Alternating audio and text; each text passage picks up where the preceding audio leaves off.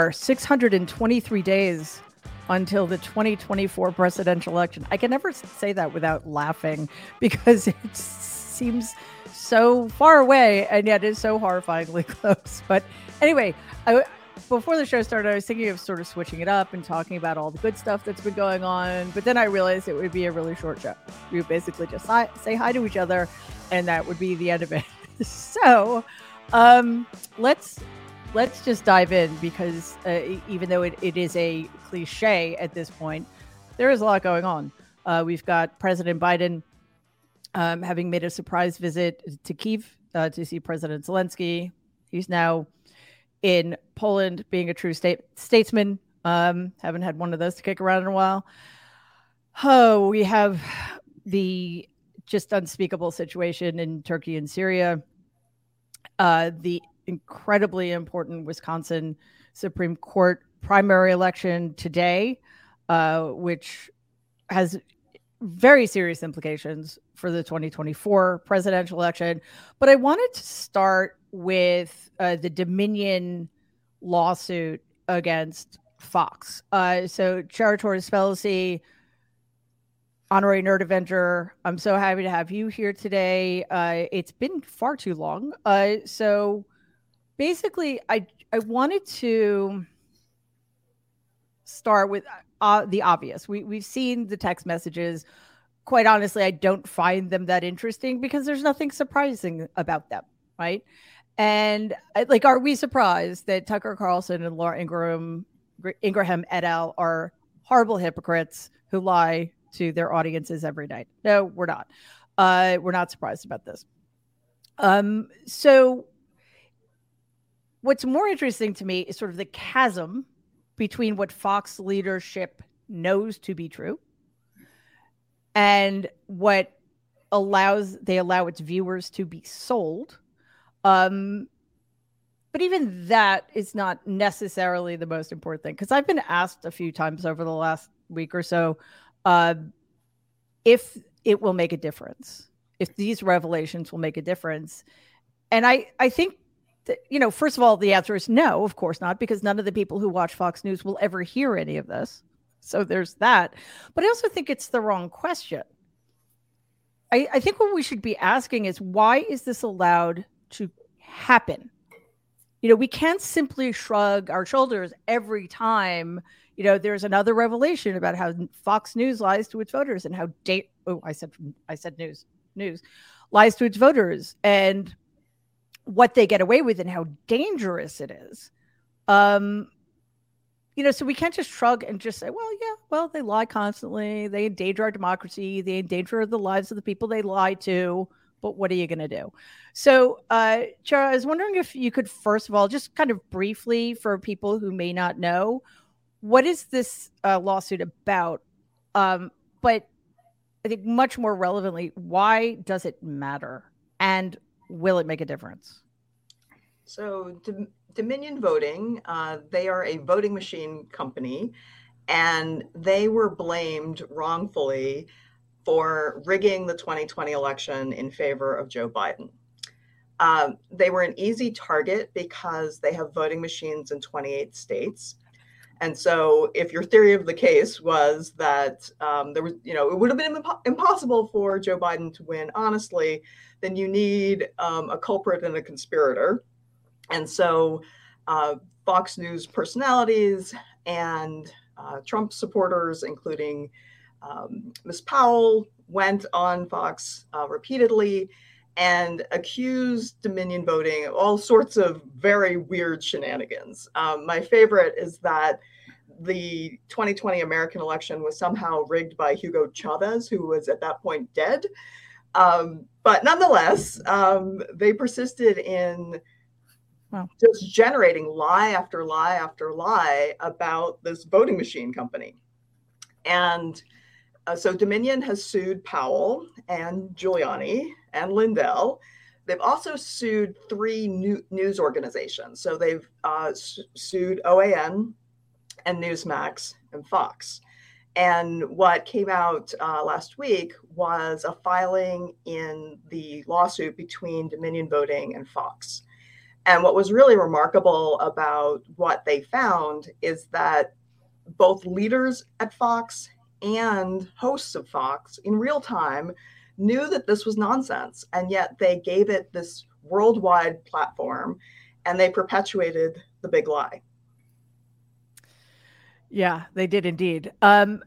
So clearly, there are some serious implications if Dominion were to prevail here. I think, what are they suing for? $1.6 billion. Mm-hmm. So, Jen, will the unfolding of all of this make a difference? And why do we keep, not we, because I don't think the three of us really have too much to do about this, but why do we continue to leave ourselves vulnerable to these kinds of propaganda? The question of whether it makes a difference, I'll give you the mamby-pamby answer, which is it depends. Let's say, for sake of argument, that Dominion does not settle, refuses to settle, goes to a jury, and the jury awards a couple $2 billion in damages against Fox. Then perhaps it makes a bit of a difference. Then perhaps Fox shareholders, Fox board get the idea that abject lying to the public is not a good business model, that you can't continually make profits by this sort of, as I said, just out and out lying. So maybe financially it makes a little bit of a difference there. Maybe they pull back a little bit. I actually hope that, hi Jen Tao, we're just talking about Dominion. I would actually hope that Dominion settles for $1 billion and a disclaimer on each Fox program. This is not news. This is not news. This is not news. Because that's really what we want. We really want to disabuse the public, their viewers, the political class, that this is some kind of legitimate news organization. It obviously isn't. And I understand all the reasons why the White House doesn't want to throw them out of the press room. I understand all the reasons why they keep calling on these people. But, they really shouldn't. They're not a legitimate news organization. And nothing so aptly illustrates it as, this entire episode. So I think part of the answer to your question is it depends how much Dominion wins, if they win. It depends upon the reaction of the political class. And for once, I would love a White House press secretary to stand up in the room and say, no, Mr. Doocy, we're only calling on news organizations from now on. You can sit there, but I'm not going to call you. So that would be, my hope. How do we let this happen? Well, the glib answer is we have a First Amendment and everyone has the ability to do that. But that's not the real answer. The real answer is, why do we take them seriously or allow others to take them seriously? Mm-hmm. And I think it is a combination of really bad excuses. One is, well, we hope to reach these people somehow. Those people, first of all, they're not going to reach. They're not going to show an unedited version of the president. They're going to have some clipped up version and a bunch of screwy commentary. So you're not reaching anybody by doing this. The other is that, somehow that they will gain the respect of the right by at least going into the den, by at least fighting it out. They'll look tough, or their own supporters, but it never works out that way. You never win arguing with complete lunatics and liars. So I guess I come back to the position, which is they have every legal right to operate, so long as they're not defaming people and having to pay civil damages. But the rest of us need to stop treating them like a news organization. And that includes mainstream organizations that keep running clips and keep running stories about what is being said. They're simply amplifying the propaganda. So I would hope that this allows legitimate news organizations and politicians to reevaluate how they treat Fox, and to stop calling them a news organization. Yeah. Hi, Jen. I want to get back to the chair for a second, because this is a larger issue, of course, but it sort of feels like this fits in with the larger problem of justice. Like, why does it take this kind of, I'm sure, extraordinarily expensive lawsuit to hold accountable an organization that has done more to damage Western democracy than any other single entity, I think. I mean, I think you could make that argument. And, Dominion may not prevail. I've lost count of how many lawsuits going on across the country trying to hold people for the big lie and January 6th accountable. And years have gone by now. So it always feels like the deck is stacked in favor of the aggressor or the wrongdoer. Outside of that, like, I think Jen's right by having politicians and government seeming just incapable of doing anything to contain this extraordinary threat, which found its loudest voice on January 6th. We're legitimizing it and making the threat even greater. Well, the wheels of justice do move slowly and sometimes painfully slowly. I mean, when Professor Taub can speak to this, when you're teaching law, you realize how long these cases take, because when it starts, it can be day one. And then when you get to the Supreme Court, it's 10 years later. And often the citizenry doesn't have that type of patience. But nonetheless, we sort of have to let the wheels of justice work.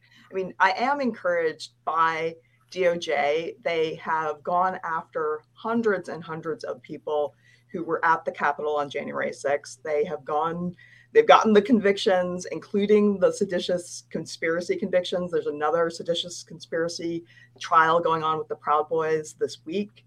And that I find incredibly encouraging, because that is a legal consequence. But that's when you're considering jail time. With Fox, it's really money and OAN and Newsmax.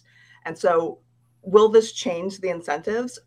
For Fox, I think they can spare the billion. I'm not so sure with OAN and Newsmax. Yeah. And I think, I can't remember which one is no longer being carried on certain cable companies. And I think that is more the way, like, why are we all pay for Fox? Why? There should be more transparency. And I just want to pause for 1 second, because I neglected to do this at the top of the show. And I'm sorry if I was smiling, but if you look at Wash's handle today, welcome, Brown Mary Trump. It's good to have you. So Brown Mary Trump and other white Mary Trump co-hosted last week because I was out, and I just wanted to thank both of them so much. Well, not so much, because thanks for making me redundant, but other than that, you guys did a great job. Seriously, it was a great show. You did a great job. And it was, I was happy to be represented by Brown Mary Trump and other white Mary Trump. So, I actually thanks, guys. went by Ashkenazi Mary. Oh, I just forgot to change my handle, but I'll be Brown. It's an honor to be Brown Mary Trump. On Earth 3 in the multiverse. Hey, Mary, you're outnumbered. We're all lawyers, but you. I am. That's why I'm kind of hesitant to say much of anything about anything. So again, though, I do think I think this Dominion thing is important, and it part of what is going to influence whether or not it makes a difference is how it's represented. So Jen, any thoughts about where this is heading, and why it might make a difference? And to Jared's point, Fox was never a money making venture. I mean, we've seen time after time that advertising. I think My Pillow is the only advertiser on Tucker Carlson at this point. They just bleed money, but that's not the point of Fox. So, what do you do when you're in a situation in which the defendant can say, all right, whatever, I'll pay $1.6 billion, and there's no other appreciable punishment, because clearly money is not going to do it. As Jen Rubin said earlier, they need to start like truth in advertising, right? They need to start being warning labels on Fox shows.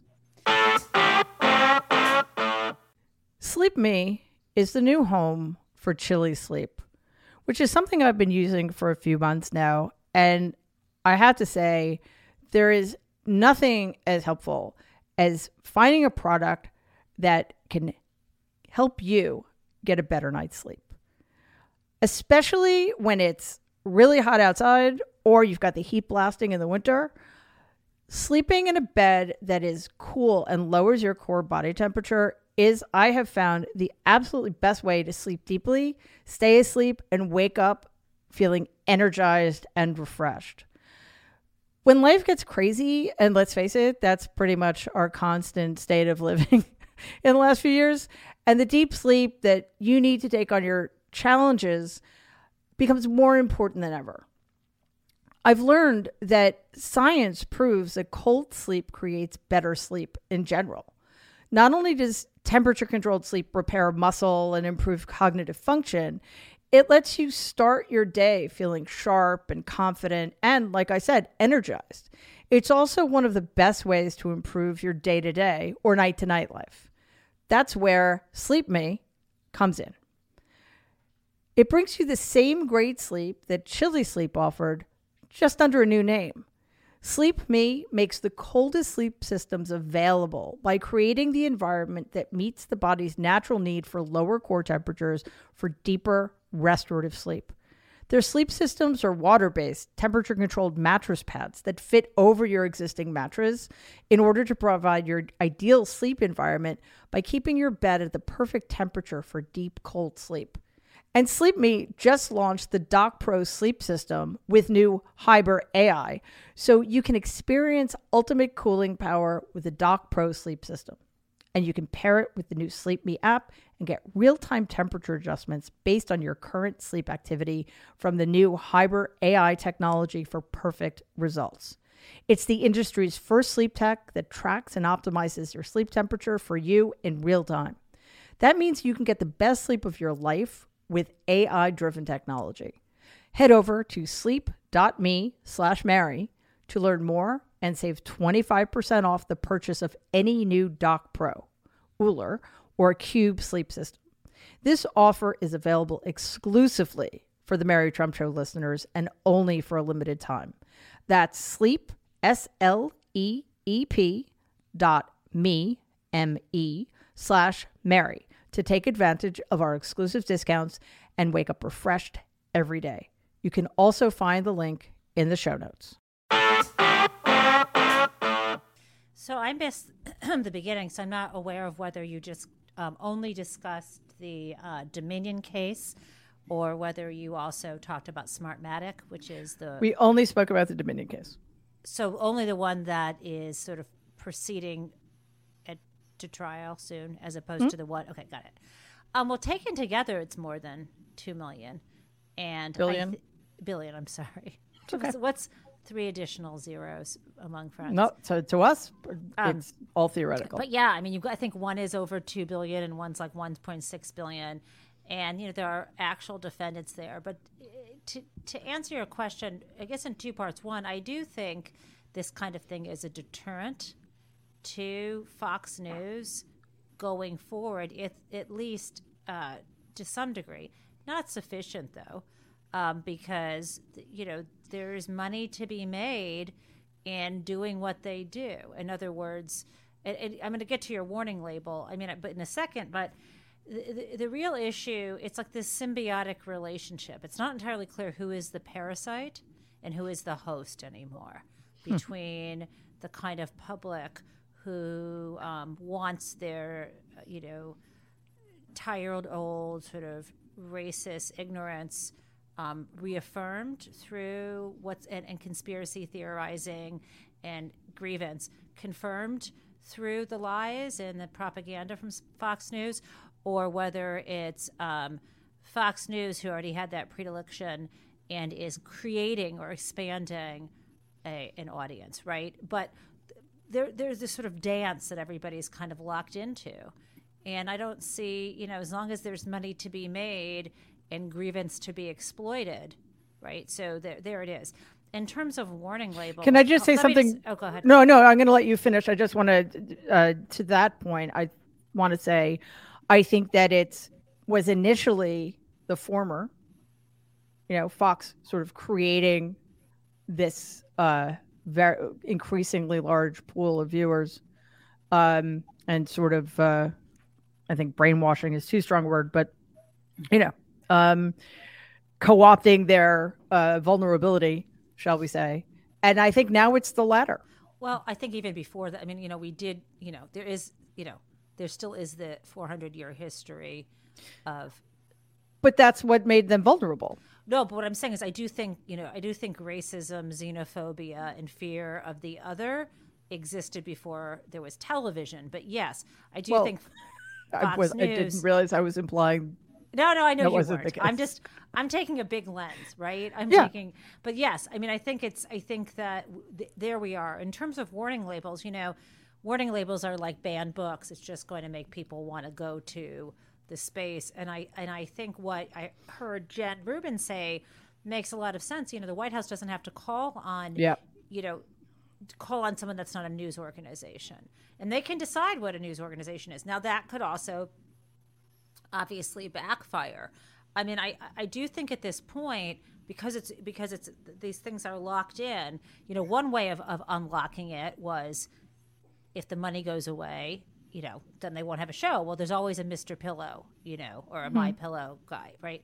I think our project right now is repeatedly calling them out over and over again. They're not news. They're not news. They're not news. Not, and the other side of it is we have to work on the reality of recognizing that there are more people who want shared prosperity and want to have a multiracial democracy than there are who are not.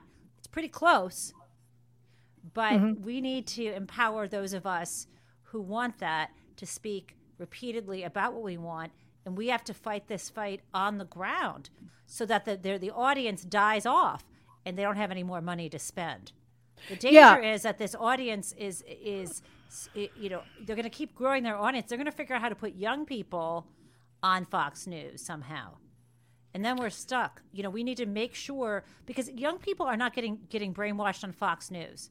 No. People getting brainwashed on young people are getting brainwashed on YouTube by these crazy other people. So I think that it's a whole effort everywhere, and we just have to be better at speaking for the vast majority, not super majority, but the majority who wants a multiracial democracy. And just here we are, and also the demographics of the United States reflect a multiracial society. So just empowering honest, good, caring voices, I think is and saying that the other ones are racist, non-news is the best we can do. Yeah, I think one thing that worries me is that we have not done what we needed to do. Fox News should. Why do I keep saying news? I've never done that before. Fox should have been put in a corner a long time ago. And because we failed to do that, it spread. Their viewership it has grown. And you're right. There will be a pivot away from them. Fox can't last forever because most of their viewers are, upwards of 70. But, racism, misogyny, all that stuff are infinitely wily. So we do have all of these other outlets, the internet, creating this new, probably more dangerous and more entrenched generation of people. And I don't know that we're equipped to deal with that either. I just want to correct something I said. Warning label. I should have said that just an information label. Jen Rubin said this earlier, that it should be explicitly said at the top of every show, this is opinion. This is not news. So, Not if that would even matter. But then we would have to have it on MSNBC for all the commentary shows. Okay. All right. But I think most people watch MSNBC know that. Right. Or know the difference. Okay, got you. Right. You know, I was in Wisconsin this past week, and I was talking to all kinds of people covering the state Supreme Court race. And I was sitting with a group of college students at University of Wisconsin at Madison. And the question came up as to whether they had seen ads for the Supreme Court race. Millions of dollars is being poured into it. And these were people who were highly involved. And they said, no, we haven't seen it. And a guy sitting on the sideline says, do any of you watch television? And they all said, oh, no, we never watch television. So when we're thinking about, and you who deal with and teach younger people can probably confirm this, when we're thinking of a response to that, I love MSNBC. I'm an MSNBC contributor. Everyone should watch MSNBC. But the answer politically is not to bulk up MSNBC. It's to find these viewers where they are. Yep. It's streaming. It's podcasts. It's viral. It's TikTok. It's going after where the next generation of viewers are and voters are, so that they have another outlet and that they at least have a protective layer of truth as they go out, into the world. So, I guess my sense about Fox is, yes, it's horrible that we have to, come to this point, but when has it ever been different in Jen Taub's, greater struggle? When has it ever been easy? Since the inception of this country, we've been fighting against intolerance, against injustice, against discrimination, against misogyny. It just never stops because it never stops. That's the nature of the battle for racial, social, gender justice. So although it's exhausting, it's infuriating, I sometimes say to myself, oh, buck up. You're a white middle-class college-educated woman. You don't know what it is to struggle and to fight. Get back out there and stop complaining. And so I tell myself that. That's what it is. That's what it is to be living. What does your self-sane response when you say that? Okay, I get it. It's fun to whine with my friends. Yeah, but just go out and. But listen, I think it's fair to acknowledge that this is all hard, no matter how privileged you are. If you're a person with empathy, if you're a person who cares what happens to the future of this country, particularly to our most vulnerable and our most marginalized, it's tough to take. Even if everything else is easier. So while I was getting along those lines about the historical problem of it used to be the majority, but there's still a very, very vocal minority of people who use racism and misogyny and anti-immigrant hatred, et cetera, to keep us back, basically. It's not a new project at all, but it is what has made these people vulnerable to the kinds of messages being peddled by the Sean Hannitys and et cetera. But it's also why we see how dangerous the Glenn Youngkins and the Meatball DeSantis's are. And I apologize. I did not call you by your proper name. So, Brown Mary, it feels like it's all of a piece. I didn't hear anything before you said Brown Mary. So I had to start over. Now I'm so sorry. You thought I was talking to Kurt, probably, when I said Wash. Anyway, I just want to get your thoughts on kind of the broader project here that we all kind of need to be engaged in. That because it does, and I feel like I say this too much, but the more we have coming at us, the more it feels like it's all of a piece, and it's not a bunch of different wars. It's the same one. It's just we're fighting it on all fronts. Yeah, I'm glad you step back and talk about the big picture, right? Because even if you look at Fox, even if Fox goes down in this current environment, like Hydra, you take off a neck, another one will grow up. It'll be like Newsmax or like Fox 2 or like Bill O'Reilly. If you're old like me, you remember Bill O'Reilly used to be the main menace spreading lies on Fox. You're a little younger than Bill, aren't you? Yeah, a little bit, just like by 2 years.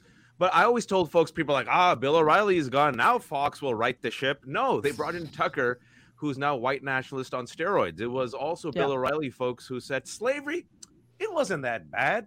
The slaves were well taken care of. I'm not making that up. Go research that. That was Bill O'Reilly on Fox. So it's one of those situations where if you think just taking out Fox will solve the problem, it will, but something else will emerge, because the problem is, and I know I've said this a lot on your show, is white supremacy. That's Thanos.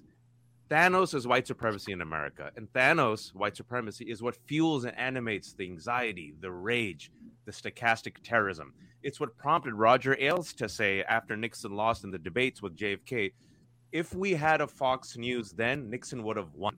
If we had our own propaganda network, our own Pravda, right? And so now you fast forward to 2023, and I think Jen has said this before, Jen Rubin and I have said this, the hoods are off. You know, they don't need to even hide it. There's no Southern strategy anymore. There's no dog whistles. It's a bullhorn 24/7. And I think, like you have said before, if you look at the big picture, Mary, and this is how you take on the Fox News of the world, you have to punch a bully in the face. What happens institutionally and also within media, and I've been working in it for 20 years, and I'll tell you, as I've said before, is the mainstream media and mainstream institutions always bend the knee to bad faith right-wing outrage. Instead of confronting it, instead of naming it, instead of fighting back, we always bend the knee. It's like Charlie Brown and Lucy. We're Charlie Brown, they're Lucy. They always pull the football and we fall on our ass, right? And the reason why we don't fight back is oftentimes it's the Michelle Obama problem. When they go low, we go high. We have to be civil. Republicans also buy sneakers and watch TV. We have to court them. Also, coddling white supremacy, infantilizing it, calling it economic anxiety. Let's go to the Rust Belt. Let's find out why they're so upset. Have you talked to black and brown voters in urban cities? Has there been a mainstream news of, has anyone asked Republican voters to go to the urban cities and ask black and brown folks and white folks why a historic number came out and voted for Biden? Still no article on that yet, Mary. So I'm still waiting for the interview with Hillary Clinton voters. Not one. Still to this day, not one. Think about it. Not one news channel, headline, magazine report. Republican voters, why don't you go and talk to these urban voters in their diners and find out why a historic number came out during a pandemic to vote for Biden? It's just an example of how we always coddle white rage to the point where even when there's stochastic terrorism, thanks to Fox News, we still coddle it as they're going after our educators, politicians, media personalities. Jen, Rubin gets so much hate. You get so much hate. I get so much hate. And so the big picture here is, unless we as the majority, and we have the numbers, and I always tell folks this, that the majority has the numbers. This is where we have the huge advantage. We punch the bully back. And this is why I like Dominion's lawsuit. Because yes, they have so much money. But Dominion said, I'm going to punch back. I'm not going to be intimidated. I'm not going to be cowed into silence. You can threaten me. You can intimidate me. You can have death threats against me. We know the law. You defamed us. And in courtroom, we're going to actually take you back and take you out. You're going to lose money. And listen, they are afraid. Newsmax, once they realized, go back and look, when Newsmax realized that they were on threat of being sued by Dominion, you saw the host in real time. Mm-hmm. Neil Cavuto, don't agree with his politics. He's not stupid. He realized in real time, I'm not going to entertain this. And so what happens as a result? You punch back in court. They're probably going to lose money. They get exposed. The more exposed they get, you chip away, Mary. More and more people see, oh my God, Sean Hannity and Tucker Carlson themselves thought this was bullshit. These are clowns. And then what we need to do is to not normalize it. And I really want to stress this. You saying Fox instead of Fox News is very important. When I said to an editor who I won't name a couple months ago, I'm going to do a piece on Fox. I'm not going to call it Fox News. He said, well, but people see them as a news station, so we should call them Fox News. I'm like, why? Why are we normalizing it? And this is the key thing. Once the majority stops normalizing it, you will see their power diminish within this ecosystem. And this is where Joe Biden is doing something really smart. It's gone under the radar. He hasn't gone on Fox. Have you noticed? He hasn't normalized Fox. Obama did. Biden hasn't. Stop calling them Fox News. Do what Biden did accidentally, which ended up helping him, where he called them a semi-fascist movement. Say that they're a right-wing propaganda outlet. Have mainstream institutions choke them off, choke off the oxygen. And this is what people don't realize. If you choke off the oxygen, Mary, Fox needs mainstream legitimacy and mainstream access to survive. They need those politicians to come on, right? Once you choke them off and completely isolate them and exile them, all they have then is the fetid swamp of the 30% base. Then they're no better than Newsmax. They lose a lot of their institutional power and weight. And so the question I have for the people who are watching, and I listen to your comments, we all do, thank you for joining us, and the rest of the panel is, why does the majority still coddle and mainstream and normalize this right-wing entity, which we clearly see as a radicalized, weaponized movement, Mary? Why do we even call it Fox News? To say it's ridiculous is the understatement of the century, because, they don't just disagree with us. They don't want us to exist. A lot of us, they want us to have no rights. They want us to have no voice, and to coddle them, or even to make room for them to be perceived as legitimate, is kind of mystifying to me. Unfortunately, hate sells. Do you guys remember when Hillary Clinton was running? She had a slogan that said, "Love trumps hate." Trumps being the verb. When I first saw it, I thought it was TRUMP''S. And that's why one of the reasons these people are so dangerous. They just traffic in hatred and fear and anger, and anything that allows that should be called out and eradicated. I mean, we cannot continue this way. And thankfully, Dominion is doing the right thing. And unfortunately, I think the bar in these cases, well, what do I know? I'm the one non-lawyer here, so I'm not going to say that. So Chiara, are the bars in the bar in this kind of case is very high, is it not? It is very high. This is the actual malice standard for defamation and libel. And usually news organizations that have made an honest mistake, well, number one, if they've made an honest mistake, you'll often see a correction. Yeah. And one of the things that's particularly damning in all of the media suits that Dominion is pursuing is OAN, Newsmax, and Fox. They were all given correctives in real time by Dominion. That's right. And they didn't correct themselves until the lawsuits were filed. And that's pretty damning evidence to put in front of a jury. Yeah, and I think that's another reason why lay people such as myself get frustrated with this process, because it seems so obvious. Just like in Georgia, I mean, we don't have the smoking gun. We have an actual, a representation of somebody holding the gun and shooting it. So why is it taking so long? But I think if we do pull back and see, okay, the standards do have to be high, and yet, they seem to have a lot of good information. And we have a friend who's actually going to trial soon for a defamation case, who seems to be doing quite well. So hopefully that is the way this Dominion case is going to go, because even if it doesn't bankrupt Rupert Murdoch, I mean, what possibly could, it will send a very strong message. Okay, I want to shift gears to Wisconsin, which probably isn't getting that much attention because, one, it's Wisconsin. No offense to Wisconsin, but how many people pay that much attention to what's going on in states in which they don't live? Two, it's February, and as Jen Rubin can attest, it's quite chilly. And three, it's for a Supreme Court seat, which I don't know. I don't think is going to get that many people to pay attention. However, Jen Rubin, who just came back from Wisconsin, this is a really, really big deal. We have today a free-for-all primary in which the two top vote getters will then face off in the general election, which I believe is in April. We have two Democratic candidates. We have two Republican candidates. And it's different for many reasons, but one of the reasons it's different is because at least two of the candidates are not holding back in terms of, I don't want to say partisan isn't quite the word, but they're not pulling any punches when they're talking about what their beliefs are in terms of things like a woman's right to choose, gerrymandering, et cetera. So Jen, since you were there, like what's the state on the ground? It's funny. You correctly say two Democrats and two Republicans. It's ostensibly a nonpartisan race, so they're not allowed to identify. But there is zero doubt who's on whose team.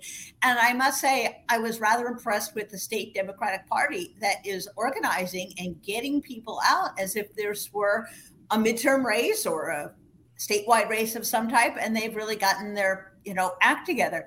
The reason why this race is so critical is the justice who was retiring was the fourth conservative on a 7-person court. Right. So whoever replaces this, whether it's a progressive or a conservative, is going to basically set the direction of the court for the next few years. And if you can think of every hot button issue, it has been in the Wisconsin Supreme Court: gerrymandering, abortion, gun rights, crime, the big lie, union busting, every single issue that has international and national significance has wound up there.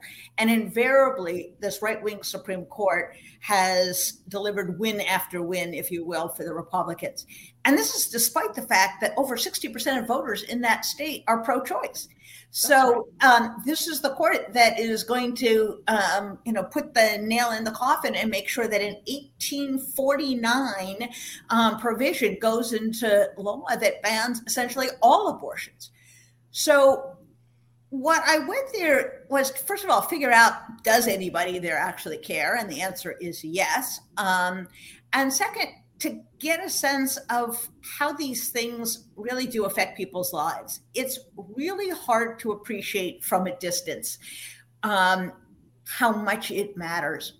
I had dinner on Friday night with a group of women OBGYNs.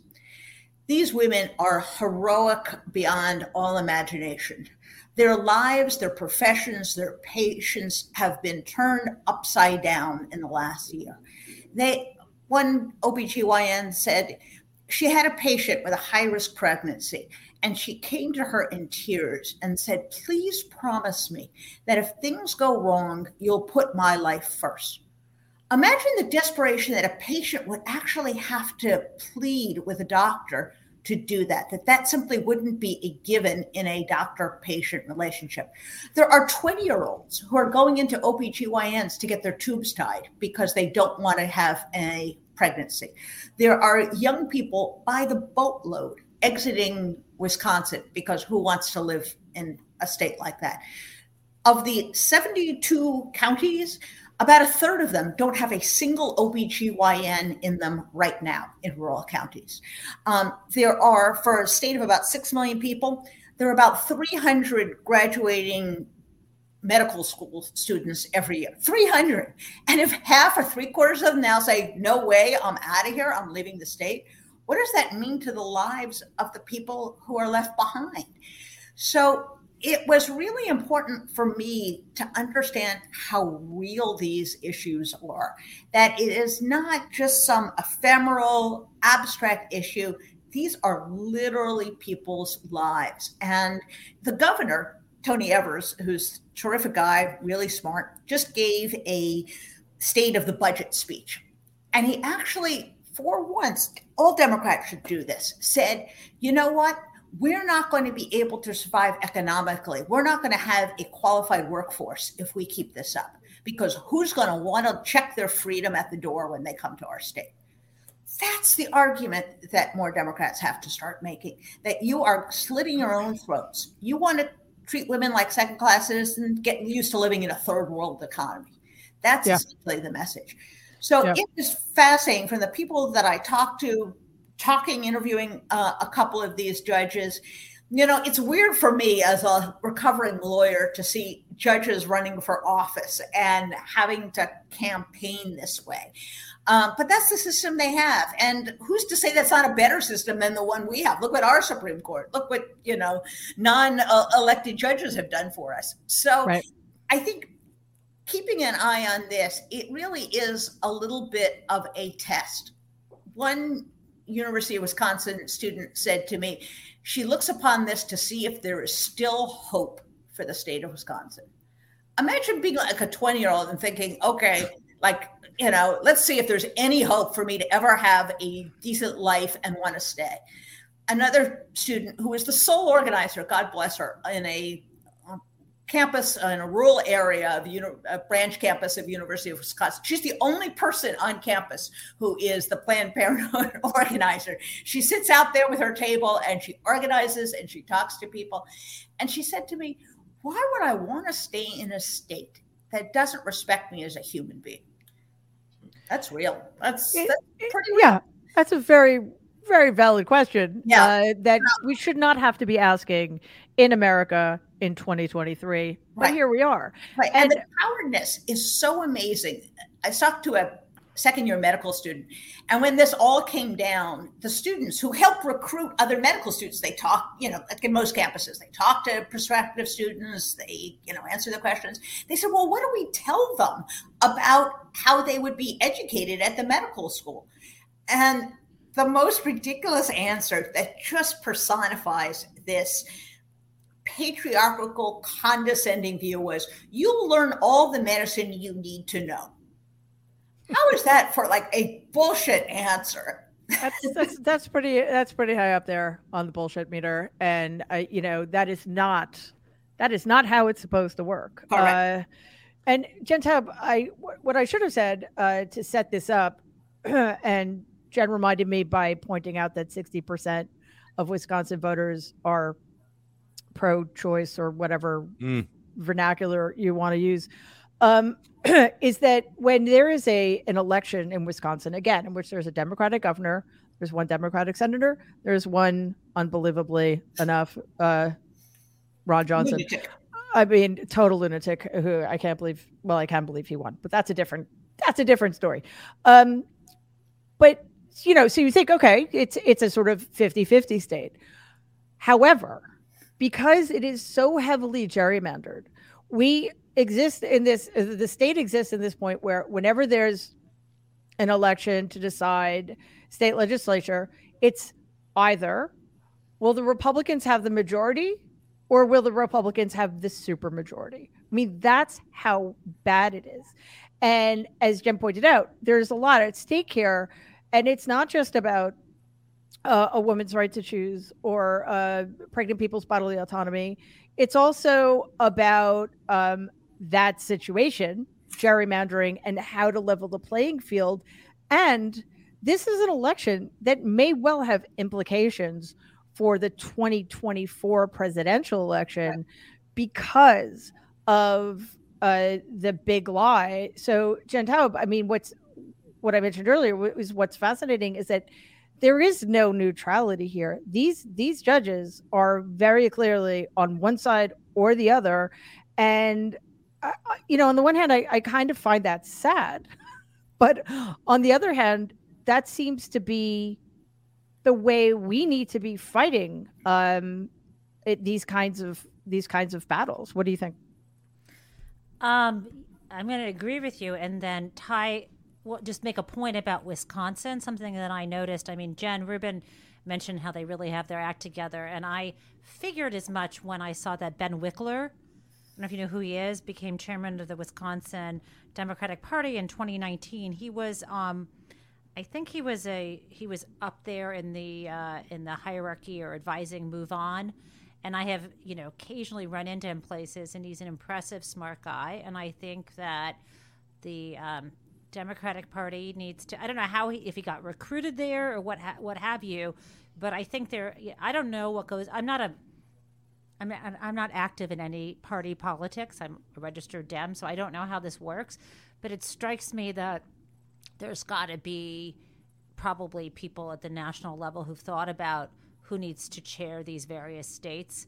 And so I think that it shows me that they're doing good work there. And there's several things you said before you got to the question, Mary, which is, state judges are... Sorry. State judges At least I asked a question this time. It's funny. When I went to law school, I was shocked because, when you go to law school, they really teach you, your first semester usually is civil procedure, but it's federal civil procedure. Most professors don't focus at all on the states, and they talk about judges, and it's always like we all have in our mind this idea of the supposedly nonpartisan Supreme Court justice and federal appellate court justice appointments, which we all are not actually nonpartisan. Otherwise, why would it matter so much who's president? Right. But anyhow, I'm supposed to go along with the lie. Yay, hoo-hoo, let's pretend. And I come from a state where I come from Michigan. A lot of states like Wisconsin, they elect their judges. And in fact, my mom, who was in the Michigan State House at one point as a Republican, now I don't think she associates with them anymore.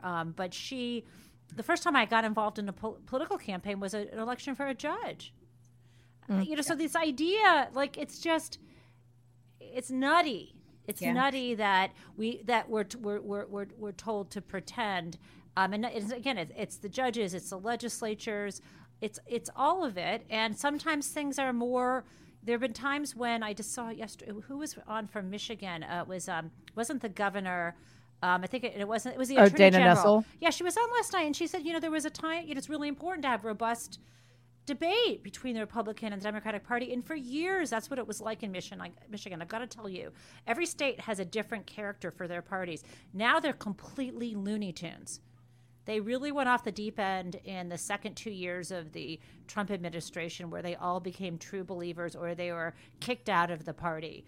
And now they're election deniers. They're a bunch of lunatics. Well, that's the new head of the Republican Party in Michigan. Yes. Yeah. Two quick points. One, leadership totally makes a difference. Jen is right. The Democratic Party of Wisconsin totally has their act together, and it filters down. I go into, it's like 13 degrees under, there's snow on the ground. I go out on a Saturday morning to a business park in Southwest Madison, and there's a young woman there who is sending out volunteers. She's teaching them to use the app. She's directing them. She makes sure they get the script. Who is she? She's in her gap year between high school and college. She has come to Michigan to do this, and she is completely self-possessed. She's in charge. You have to have people who empower other people to do that and get out and get people organized. And if we could do one thing, it would be to clone Ben Wickler and send him to every state, and they develop, an organization. And the other thing about this is, it used to be in Wisconsin. I was talking to primarily Democrats, and they said, back in the good old days, when Tommy Thompson, who was a pretty conservative Republican, was governor, there were good things, there were bad things. The parties were kind of like on either side of the 40-yard line. Now you have the Democrats who are like still on the 40-yard line, and the Republicans are in another football stadium.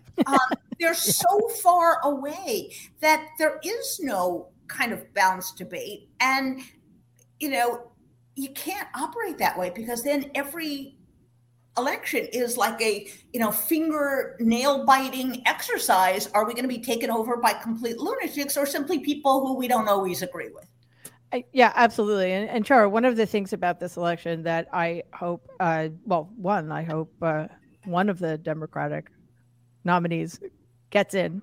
I mean, I think it's likely that it will be one Republican and one Democrat. Is that even if the primary is going under the radar, hopefully the general will get more attention, because one of the things Democrats have been abysmal at is dealing with things at the state and local and state levels, and helping voters understand how vitally important the judiciary is.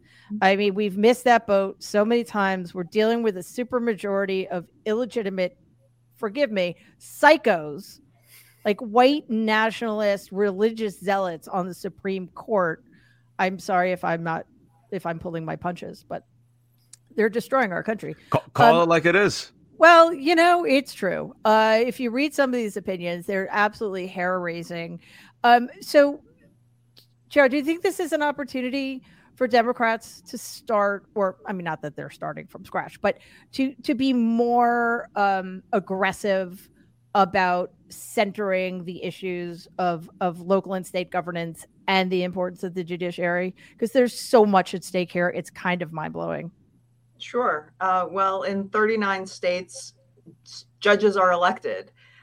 In some states, all judges are elected. And then, like in Florida, it's only lower state judges who are elected, and we appoint our Supreme Court justices. But yes, there is a huge opportunity to educate the public about the importance of voting all the way down ballot, including the judicial races. And I think we also need to do a better job of informing the public where these judges stand. Now, sometimes that's very difficult to suss out because judicial candidates can be very cagey, but some of them have really long records of saying really obnoxious things. And so we have to, do the League of Women voter guides, get the information out there, tweet it out, so that each voter, when they are faced with a judicial election, can make a wise choice. Yeah, and it makes such a difference, getting people engaged in this particular issue, because it's everything. Yes, is climate change the most serious thing facing us? Of course it is. But guess what? The Supreme Court, the judiciary, can help shape legislation that will help us deal with it or not deal with it. So it is, for me, the top issue. Okay, Brown Mary. No, and Biden gets it, and it's kind of an underreported victory of his administration, thanks to the slim majority. And this is why voting matters, is that he's been able to appoint so many judges, right? Yeah. And if you look at the power, and I give credit where credit's due, to the discipline of the right wing. They're disciplined on messaging, they're disciplined on their goals, and they chip away, right? You sit there and you go, if you're in the right, after Roe passed, you're like, we lost, it's over. In fact, I was talking to some conservatives even 10 years ago. They're like, we lost the battle on abortion. We have to make sure gay marriage it doesn't get validated. They thought it was over. They spent 40 years. Leonard Leo and others, the Federalist Society, spent billions of dollars, groomed a generation of young activists who then became judges, who now are, as you said, right-wing extremists on the Supreme Court. And lo and behold, what happened in 2022, a 50-year constitutionally protected right is gone. And if you look at the power of the local, Mary, Republicans are very good at this. What they've openly said, and I mentioned this on your show again and again and again because I think it's important, they're using just a core few people with some discipline and some funding to take over local school boards, local city councils, take over become DAs, become judges, and they realize county by county, city by city, state by state, they win. And so I want to again say that when you have people like Ben in Wisconsin who's doing great work, I've seen just observing what he's been doing for the past few years, Wisconsin Democrats, thanks to grassroots movements by a few people, have organized now and revitalized the national party to actually get their shit together, pardon my language, and take this every single race seriously. And it all adds up, especially with judges. So for those who are watching, I think it's important because even though we go through the doom and gloom on your show, it's just a case of, even what Jen Rubin was saying, that one woman, young woman who sits there with her booth, she fights back. You need people to punch a bully in the face, even if it's one. And I think that one person punching a bully in the face, what it does, it gives people courage. Oh, look, if that person can punch the bully in the face and they're still standing, maybe I can join, right? It's like schoolyard politics all over again. And it's one of those situations where we have the numbers, and if we can win over in these local counties, we choke off the right-wing movement, Mary. We choke them off, and especially with his judges. And if you want to give up, it took the right-wing 40 years to accomplish their goal with the Supreme Court. 40 years. We can get it done sooner because we have the numbers. But you have to have people step up and fight, especially in these local races. Yeah, actually, I think it was 50 or 60 years. I'm just saying 73. with the concentrated movement. Yeah, but you're right. 50 Oh, years. yeah, absolutely. There was other things I want to talk about, but I'm glad that we spent as much time as we did on these two issues because they both have such broad implications. And tragically, the devastating situation in Syria and Turkey will be something we'll continue to have to talk about, as tragically will the Russia's illegal war in Ukraine. But I just want to end on this note. I want to ask each one of you, which one bully would you most like to punch in the face? Theoretically speaking, there's no real punching going on. So let's start with Ashkenazi Jen. Or maybe you're both Ashkenazi Jen. We are both Ashkenazi. Okay. Yes, exactly. Sorry. Which Ashkenazi Jen? Right. We're actually the same person. We're really, you don't see us together. Are you like Ukrainian, Eastern European, Pale of Settlement? All right, so you are the same probably person. Mishpacha. Yeah, probably, undoubtedly. So Ashkenazi Jen Taub, which one bully would you most like to punch in the face right now? I'm not. Hypothetically, I'd rather have someone be hoisted by their own petard than me Fine. having to. No, it is simply a metaphor. Who would you like to spend more time with his family? Yeah, that works. I've got to choose one. I feel in like prison. This is, How about someone from the Supreme Court? Who would you most like in prison? That's good. Or off of the scene. Who do you want to have get the hook? Oh my God! Should we? But these are also in my personal life, or do you mean on No. the podcast? Oh my gosh, Jen Taub, you're one of those. Wow. Yeah. Just play the game. No one on this call, present company All right. excluded. Your uncle needs to fall. I will not disagree. I will not disagree with that. Chiara? So instead of punching anyone, I would encourage everyone to learn about Belva Lockwood. She was the first woman to be able to argue in front of the Supreme Court. And in order to be able to do that, she had to get an act of Congress. And this was all in the 1870s. So we can persevere even in the face of really long odds. Absolutely. And that is much more optimistic and hopeful than my question. Wait, don't let her fight the hypothetical. Who is this? I still feel like, again, maybe it's just because Brown Mary always says punch the bully in the face. And I always assume that he doesn't mean literally punch them. So yes, Brown Mary, who should most get his or her their comeuppance? Yes. Yeah. We're all being figurative here. Since your uncle was already taken, I'm on the fence between, and very quickly I'll tell you why, and maybe I could take both the Ginny and Clarence Thomas on the Supreme Court, or Tucker. And the reason I'm on the fence between both is both have done so much damage from their respective perches that I think if there is an actual accountability and comeuppance, they act tough, but all of them will grovel, and you'll see how weak the bully really is. And I think it will automatically bring some sort of relief to America. One, from the pulpit of the media, lies and propaganda and haters are reduced, and he's so weak, he's so fragile, right? Especially him. And then Clarence and Ginny Thomas, the fact that there is some accountability for a criminal couple using and abusing their power to help an insurrection. So I'm torn. I'll let Ruben decide which one. I was going to say, like, nobody is playing by the rules, Ashkenazi Jen Ruben. So, I'm going to close the circuit on the conversation. I am going to choose Rupert Murdoch. We brought him into this country. I'm pro-immigration.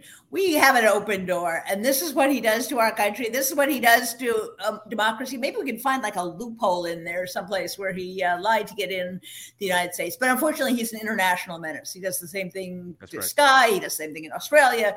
It's all over. But if there would be one person who would permanently leave the scene, and we might actually get someone who's just a little less corrupt, a little less evil, a little less horrible. I'm going with Rupert. Yeah, I think that's definitely somebody who deserves to get the hook, hypothetically speaking. So yeah, Rupert Murdoch, international menace. And I changed my answer to Rupert Murdoch, international menace. I changed my answer to Rupert Murdoch, international menace. Okay, and I love the Belva Lockwood reference. So everybody read up on her, and that was Chad. Thank you so much for being here today. We'll have you back for sure. That was awesome. Brown Mary Ali, Ashkenazi, that just does not flow trippingly off the tongue. Jen Taub, Jen Rubin, thank you all so much for being here today, and hopefully I will see you all soon. In the meantime, please stay safe.